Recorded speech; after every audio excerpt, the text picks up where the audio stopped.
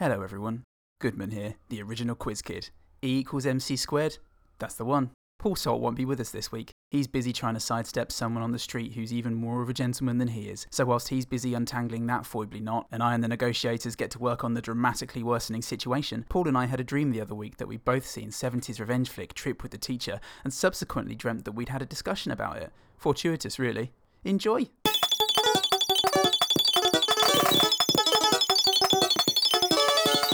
Hello and welcome to One Quick Thing, the podcast that's always a whole day's walk away from the nearest boy. I'm Paul Salt. I'm just a horny little bitch. You know it, and you know it as well. That's what's the good thing about you. That's your redeeming feature. That's why I'm hired regularly. For most things. You're a saucy little bitch. Yes, that's correct. I mean, the formatting on you saying that is fantastic. Yes, I'm very familiar with Microsoft Office. Okay, welcome aboard. I'm adaptable with many systems. And we've hired you, mate. You're on. You're in. You saucy little bitch. You little bitch. That is our phrase. Only me and the other saucy little bitches can say that. So, look, one of us finally has something better to do this year. And for once, it's actually me. I think it's a lie. It is a lie. It's very much a lateral move, if anything, maybe even a step down. But yeah, back we come to the welcoming gulch of the Gorehouse Greats. Let's get this year started with Disc 3 Side A. God. Trip with the Teacher. Fuck. Halcyon. Yeah. Glorious. Can't wait. It sounds so wonderful. It sounds like an Ozu film. Sounds so jaunty and whimsy. Whimsy's a noun. Less full of whimsy is its alternate titles. Deadly Field Trip. Duel to the Point of Death. Oh. Kiss the Teacher. Goodbye. Actually, Kiss the Teacher, ellipses, goodbye. Ah, I see. Amazing. I thought they were separate. My film, Goodbye. And then in Italy, it was called Wild Rape. You know, Italy is just the master at these operating things. On a different level. Yeah. They're not going to fuck you around. You're going to know exactly what you're getting. Dario Argento presents.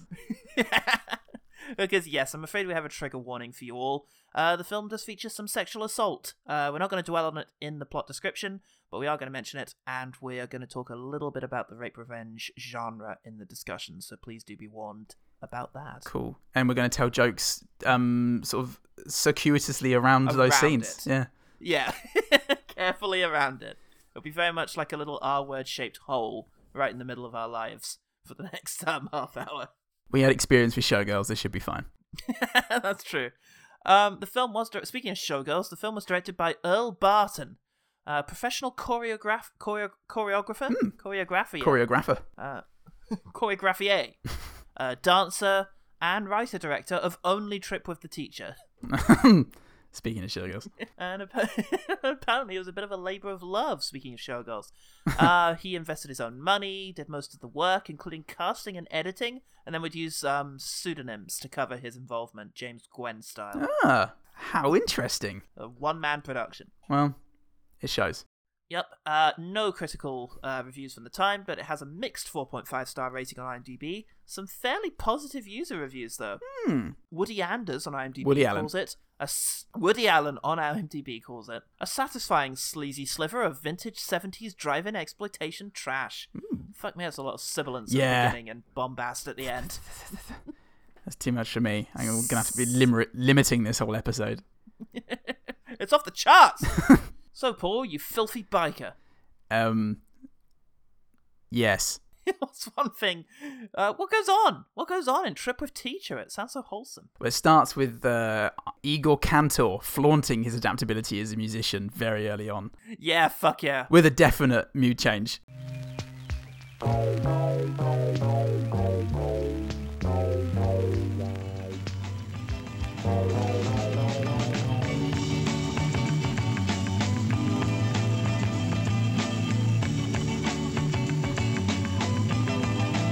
Yeah, definite mood change. I liked before the mood change the sleazy fucking bass line that's just going to tell you everything you need to know about where you are and what you're doing here. Except for what the film's about.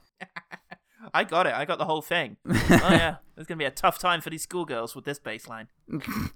and then we've got sort of fun times on the Riviera. Yeah. And then these three girls on a school bus are going with their teacher. 4 girls. Four. Sorry, we've got there's a teacher and 4 grown-ass adult schoolgirls. Yeah. But one of them is a virgin, and she does often get overlooked throughout the movie, probably just because of that. So mea culpa.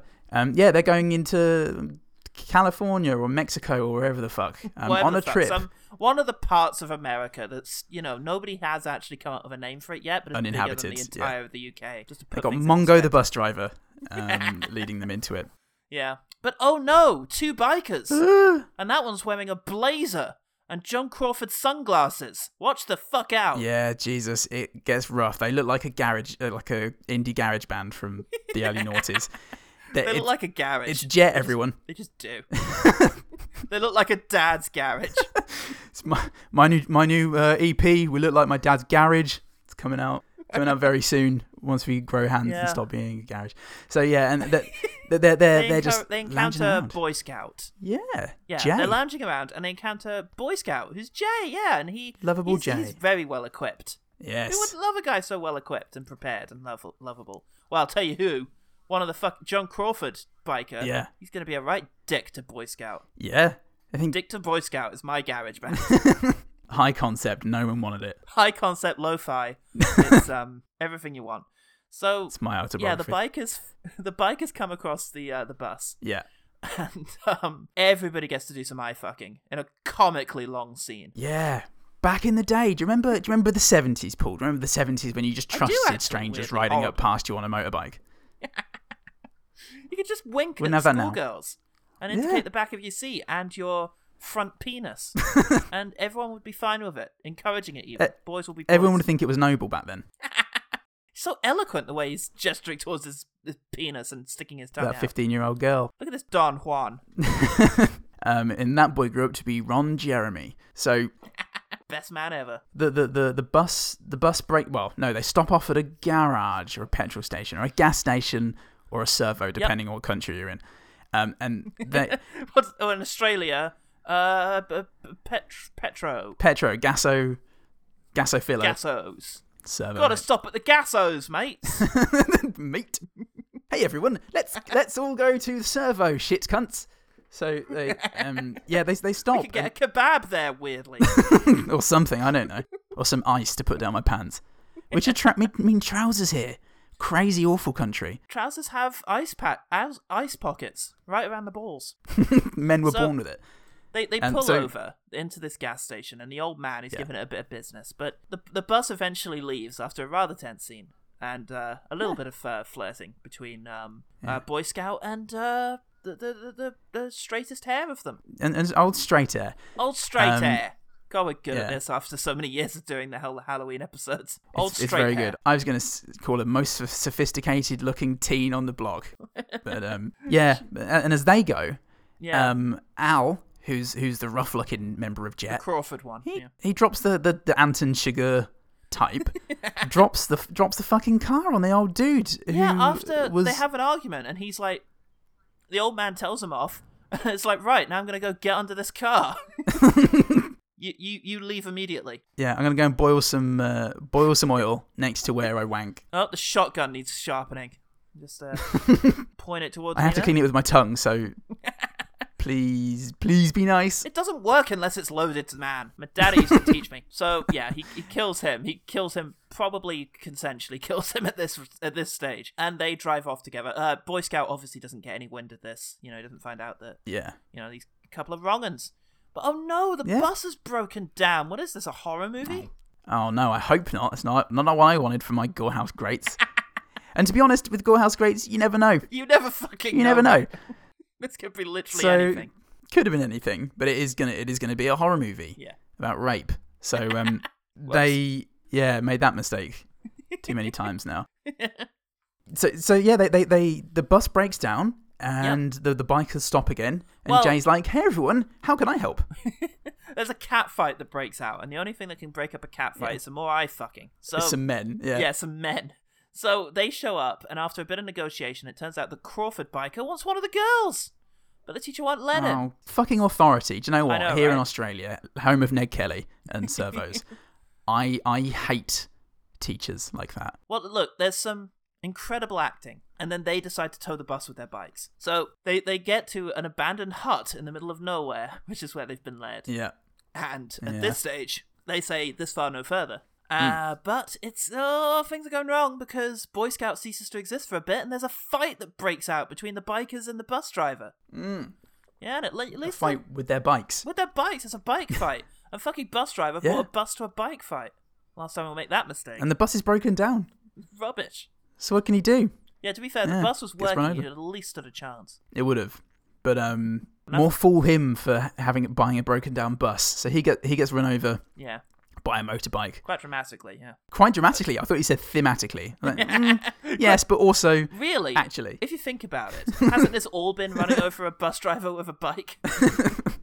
If the bus driver is society, absolutely, and the bike is a bike. And by society, you mean us, me, an actual bus driver. You specifically. So, so that happens, and Al's really sad because he's a psychopath, but he's a troubled one. And he's like, no, I killed him! Yes. I killed him! What's going to happen now? Oh, no. Oh! Well, they decide to capture them all and keep them at knife point. Boy Scout remembers to exist again and explains that only one of them needs to get away in order to convince the bikers to run, because if there's one witness they can't kill, then there's no reason to kill any of the others. So, meanwhile, the blondest girl decides that she's going to try and sex her way out. Yeah. And that's the point at which some unpleasant stuff happens. Yeah. The blondest girl gets stripped in front of everyone, and Crawford Biker ends up assaulting the teacher. It's pretty grim. But then, the girls decide they're going to use a sexy distraction so that Boy Scout can make his funky escape, according to the soundtrack.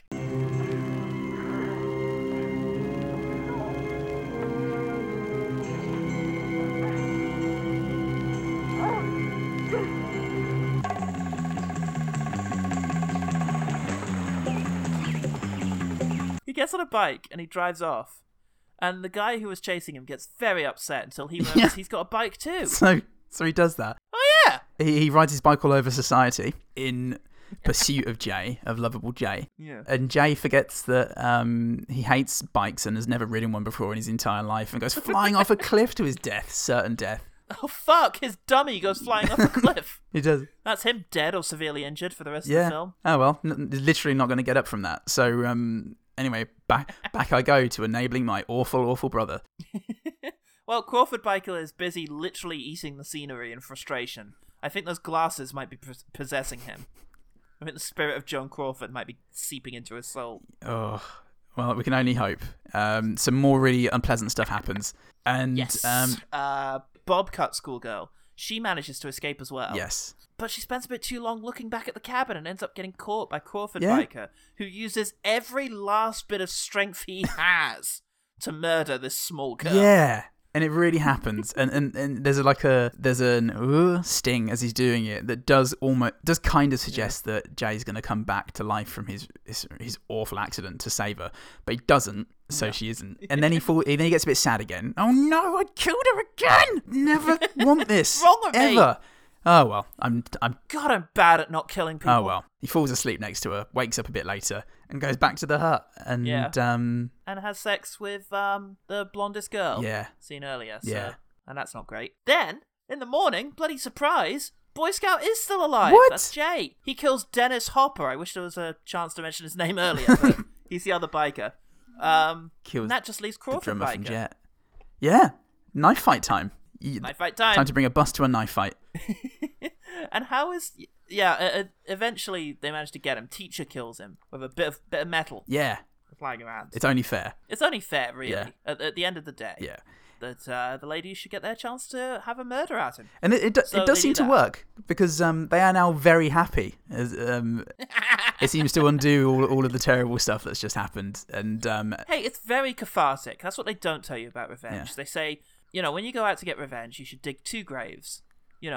But what they don't tell you is that the other grave is for treats and snacks that you can enjoy after you've gotten revenge. Where you sit there and look at the dead body and eat the treats from the shallow grave. Yeah, they're all great. It's great. There's music. Jay smiles a lot, and he rides off. And then the teacher looks at all the girls and does a sort of "come here" gesture and smile, and they all hug. Best road trip ever. Where are we going next year? Lizzie. Alcatraz. I see. We're going to the Australian outback. Cut to just bones in a fucking desert now. 1 year Donald later. Pleasance burping over their corpses. Oh god, I do wonder how Boy Scout is so alright though, and I do imagine him just at the end smiling at them all as he drives off on his bike, and then he turns around and just the whole back of his head is missing. His brains are just like sagging out down his back. She fell off the cliff. Oh, good. Oh. Well, I'll see you around, girl. And he just drives straight to a tree and explodes. So that was the end of Trick or Treater. Trick or Treater. Trick or Treater. What did you make of Trip with the Teacher? Oh, it was menacing, Paul. It was really menacing. I was actually on board with it for quite a lot of the time. I think I was really engaged up until Boy Scout seemingly dies.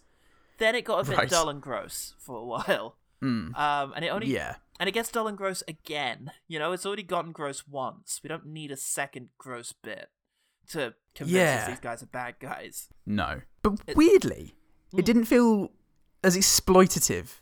It definitely got its TNA on screen. It definitely did that. Yeah. And it was under menacing circumstances, but it was still very much, oh, isn't this horrible still? Have a look. Yeah. Have a look, fellas. But there's two brief moments of that. A lot of the rest of the film is just like this really tense and fairly simple story. Yeah, quiet, fairly slow, focus on characters such as they are, and just these long, tense moments where you're not quite sure what's going to happen. It's a pretty good thriller, I think. Yeah. It just really, really intimidating villain. And Zalman King as Al. He's certainly giving a very big performance. You can't take that away from him. And I'm not letting any one of them go off with this ill-mannered... rude! It's the most troubling moments from Anton Chigurh are the ones where he's quiet and he's confident, and they like definitely brought a lot of that. I assume Javier Bardem's favourite film is this, and he modelled it off of that. He definitely did. There was a lot in there that was really good and really effective. Yeah. The music was nonsense, just all over the place. I loved it. That was ridiculous. I loved it. I just felt like he had the director just putting like a pillow on top of Igor Cantor for the rape scenes. Well, and just stop your music. I'm sure that's just fucking the director under a different name. Did the music on Casio. Right. But yeah, I think...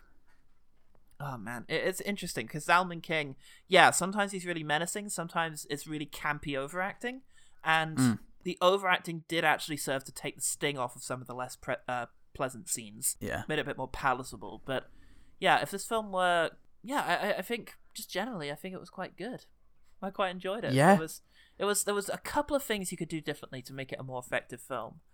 Flesh out the characters just a bit more, a bit more tension, and do something about the first half of the third act, which I think was a bit saggy. But otherwise, I think it was, pretty effective. I fully intended to watch this in 3 parts because I've been really busy this week, but I put it on and it played. And I didn't think at any point to turn it off, so hey, probably the most legitimately good one that we've seen from the Gorehouse grades. Maybe, because we've had a lot where it's so bad it's good, and we've really enjoyed that. But this was probably the closest the Gorehouse has actually gotten to giving us an actually genuinely decent film. And that's genuinely great house. Gore. Great house. I'll briefly mention that all of this is, just for context, this is in the wake of Wes Craven. He decided to remake Ingmar Bergman's The Virgin Springs, which is a really wonderful film. He remade it as The Last House on the Left, which was the first big rape revenge movie. And it's an uncomfortable watch, but it's a fairly good film for what it's doing. And that led to a whole spate in the 70s, because that movie was made for like $80,000 and made $3 million. So everybody tried to make a rape revenge movie to try and cash in on this, and this is definitely comfortably part of that tradition. But I can say, as one of the more, as someone who stumbled across several of these in my horror film fandom as a teenager, I can say that this outpaces quite a lot of the others. Yeah, wow, I'm glad for that, because it means I don't have to watch most of them. Not that I was planning to be fair. Fair enough. Oh god, I do recommend The Virgin Springs by Ingmar Bergman though. And then Irreversible, probably the other. Yeah, you just jump straight to that. And then Revenge, that really great film from 2 years ago. But which I haven't seen. And Prevenge, which has nothing to do with it. Which has nothing to do with it. Okay, let's quickfire. Boy Scout mentions that he's got 10 days off work, and so he's just spending those 10 days on his bike riding around the American countryside, and fuck me, that sounds lovely. That does sound really nice. it's dependent on meeting psychopathic rapists. Yeah, sure. That aside, sounds great. And even that, he's fine. It worked out well. Yeah. Yeah. Made some great new pen pals. Funny thing is, when Jay first meets Pete and Al, he's so calm and helpful that I thought he was going to be the villain. Oh, that's interesting. Which shows what I know about humans. It shows where your trust is. I was familiar with Easy Rider and the American attitude towards Easy Rider, so of course I immediately assumed that the two bikers from Easy Rider were going to be portrayed as the villains to wholesome, good, upstanding America. Yeah, right. That movie was a horror film. Nobody notices this, but it was. Wouldn't it be awful to be these men, the film is saying? Look how free they are. It's good that they die. I can't wait for Vietnam, personally. Makes a man out of me. When Jay's speaking to the bus driver at the servo and going, so where'd you come from? The bus driver just goes, back there. Oh, where are you going? That away. Well, nice talking to you. I don't know if the bus driver's just trying to protect the girls or if he's just being a dick or what, but it was a fun exchange. Speaking of slightly not stilted, but like, curt dialogue. I really like the first dialogue between the girls and Boy Scout because it's kind of awkward in the way that meeting someone you're attracted to is. Like, she's being kind of overly critical for the first meeting about bikes and such, and he's trying to just be like, no, it's not like that, and kind of laugh it off, and it's... Yeah, it was very realistic. Yeah, I liked that because she's kind of fucking with him and busting his balls over the thing and trying to get a reaction out of him, and you can tell that they're both actually quite nervous. Yeah, good stuff. Yeah, the scene related to that later, when she's like, "I'm sorry for ridiculing you there. It was just having fun." Yeah, and he's like, "Oh, why'd you apologize? It doesn't matter. Well, most guys would have gotten angry." And he's like, "Oh no, it was just a little fun." Yeah, but it was at your expense. And it's just such a nice exchange. Yeah. Jay and the oldest teen on the block. They were, Mother it was just of teacher. Yeah, it was just very nice. Yeah, absolutely. I'll say this: it was a good fight between bus driver and the bikers. I was legitimately tense and hoping the bus driver would win somehow. Obviously, I could suspect that he wasn't going to, but I genuinely at this stage was unsettled enough by these two guys' presence that I was hoping the bus driver would be able to come out on top of this one. And that's the ultimate trick of all action. It's getting the audience to hope the thing they know is going to happen doesn't happen. That's tricky to do. Even on rewatches. Yeah.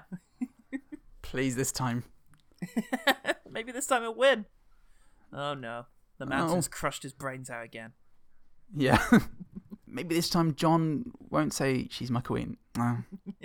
Oh no, the mountain has crushed the television show's brains out again. The brother, I think it's Pete, was a weird one because he looked like he was... Yeah, I think so. Yeah. The Dennis Hopper one who gets hanged. Yeah. He's enabling his brother out of weakness, and he doesn't really want to be here doing this with his brother. Yeah. But he just does what his brother says. It felt like it could have been a bit clearer, but it was a really interesting character. Yeah. And I fucking hated him for that. Yeah, absolutely. He was he was the weaker of the two, the sort of spineless one, who doesn't do any of that bad shit himself, but is just a total tourist along for this horrible ride. Yeah. There were three moments I wanted to emphasize in particular for tension. First of all, the entire truck stop sequence, but in particular when it's very clear that the guy is wishing harm on the old man who runs the truck stop. And it's just a matter of when is it coming? He's being so menacing. Yes. He's being so still and quiet and just following this guy around. It's like, when are you going to do the thing? And it's just, really good. The shot in there of him leaning over the desk and crumpling like the pack of blue chips. And just little things like that really add to that. Yeah, and then the actual murder itself was pretty horrific. The way he just sort of pulls that handle and the car crashes down. And it's good stuff. And then the body's just left there.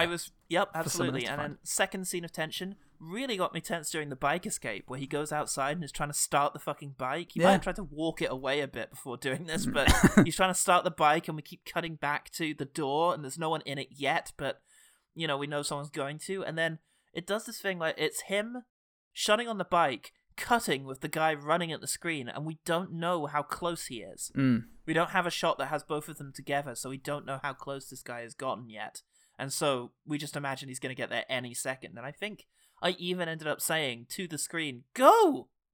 Come on, No. get out of there. And then finally, the third moment of tension I want to mention is the tension to mention is the final fight. Yeah. Where he's got a knife and, our hero's got a stick and the girls are just sort of behind him and you get the impression something might be about to happen. Yeah, I was tense. I was just like, fucking kill him, please. Yeah, and it was a fairly still thing. There was not too much. Yeah. No one really risking it. It was, really tense. Yeah. I thought the fact that, the guy just being left dead under his car for the next person to find him was really creepy. Yeah. It was.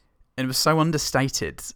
And I thought of how, just the complete opposite was done in Rob Zombie's Halloween, which you'll find out about very soon, listeners. Oh boy! It's just, that's the end of his life then. Someone will find him. Yeah. He's just there. There's a wonderful moment where the bikers pull out, they drive off, and the camera just sticks with the gas station for another few seconds, just completely still and quiet with this dead guy in it. And it's like that shot from one of the Friday the 13th. I think it was the fourth one, of just the stillness after the storm. Yeah. It's really menacing. I think in my mind now, it's linked very positively to No Country for Old Men for a few scenes like that.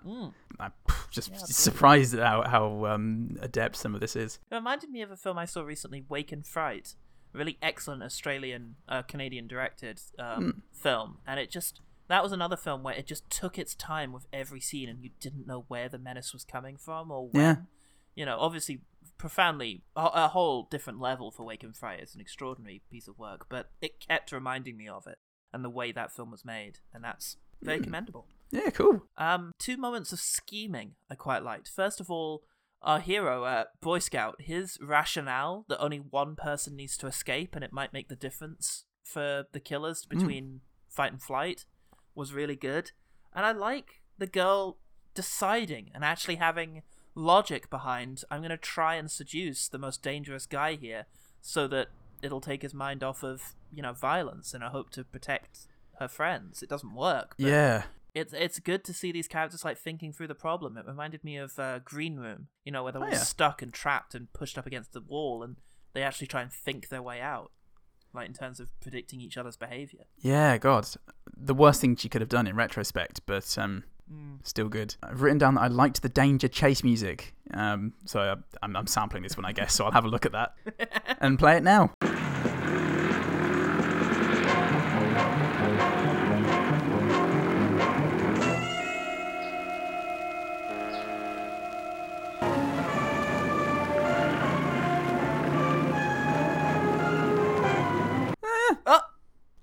I wish I could just isolate the crows here sometimes. The crow, they sound like the Joker.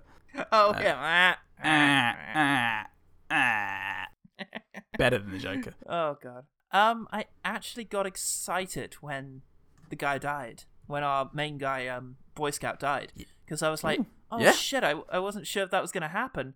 Yeah. It's like Rob Stark being dead. Now, our victims, so to speak, are going to have to do it for themselves. They're going to have to beat these guys themselves, and a bit disappointing that he ends up being alive, but I'm glad that it's the teacher who comes back to kill him. I'll say this though, I was very surprised when Boy Scout came back. Yep. That was an unexpected twist when suddenly without injury entirely. When the rope appears around the guy's neck, I was like, oh shit, okay. Yeah, it's very surprising, and it was a baller move, and I did write holy fuck when he died.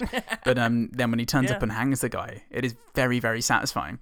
So at last. So I'm fine with that. When Al is committing his heinous crimes, and Pete goes, oh, seriously, Al, if you weren't my brother, and Al, who's having an episode, suddenly just gets this really creepy smile and goes, but I am.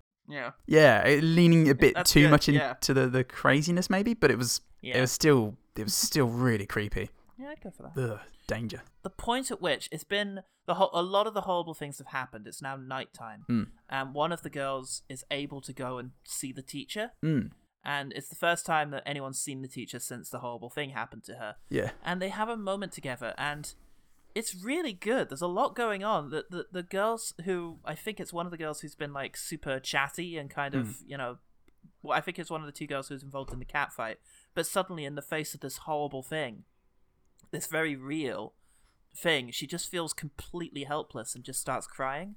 And the teacher, meanwhile, in spite of having to come to terms with this horrible thing that's happened herself, tries to put on a brave face, and it's like, oh, it's okay, don't worry, because she's still protective towards this girl who's a student, and they end up embracing, and it's a lot going on there. It's a much more nuanced moment than the end of the film when they're just smiling at each other for having been so happy to have fucking killed everyone. Yeah. Yay. No more rape. I mean, to be fair, that's something to celebrate. I mean, that is, it's just the legacy, I suppose. Yeah, you're right. That is a really great moment. Oh, shit, I've only got one left. I wish I'd kept the girl and teacher hug for the last one, because this is a bit of an anticlimax now. But there's a nice sunrise the morning after the horrible things have happened. I'm pretty sure it's actually a sunset that they've repurposed because of the nature of the light, the nature of the daylight. Yeah. But it was a really nice shot of this sort of cabin set against this epic sky. Cool. Classic Hollywood sunrise. Yeah. Well, my final one was when Jay was hanging Dennis Hopper from the noose. He had the noose tied around his leg, which is a good detail. It's like catching the shells in Inception. Good stuff. That'll be where Nolan got the idea to have attention to detail in this film. Yes, exactly. Second director to do so. Fantastic. So, yeah, there you go. We actually legitimately enjoyed a Gorehouse Great. Take that, Millhouse Creek, or whatever the fuck you call it. Take that, Millhouse. You fucking nerd. Love it. Oh, shit. Right, well, Paul, where can people find out about the other one quick things, but also, probably more abundantly, the one good thing, of which there are at least twice as many? At least twice as many. We're slipping the one quick things through the cracks, slipping them through the cracks that are already in your brain. You're listening to it now, but it's on a singularity. You've always known this one. You've always known this was a good film. It's why you like No Country for Old Men. It's why you like Inception. Don't even worry about it. One quick things. We've got another one coming next week. Yep. Lucky Paul. And but other than that, we're here. We're here as ever, doing our thing. Always naked. That's our promise. 100% naked. 0% content. That's what you pay for. That's the one good thing. Yeah, that's what you pay for, even though you don't know it. We're getting it through the cracks. We're getting the money, the little notes that slip through the cracks. Inception. The Pools have got them. Cashception. But yeah, we're here, the usual channels every week. Check us out on Twitter and Facebook, where you can respond to the calls of the OG team. Probably not for a Gorehouse Great. Don't take it personally. It's an assumption, and it's our problem, and we're coming to terms with that. Definitely is. Tune in next week for another quick thing. Whoa, there it went.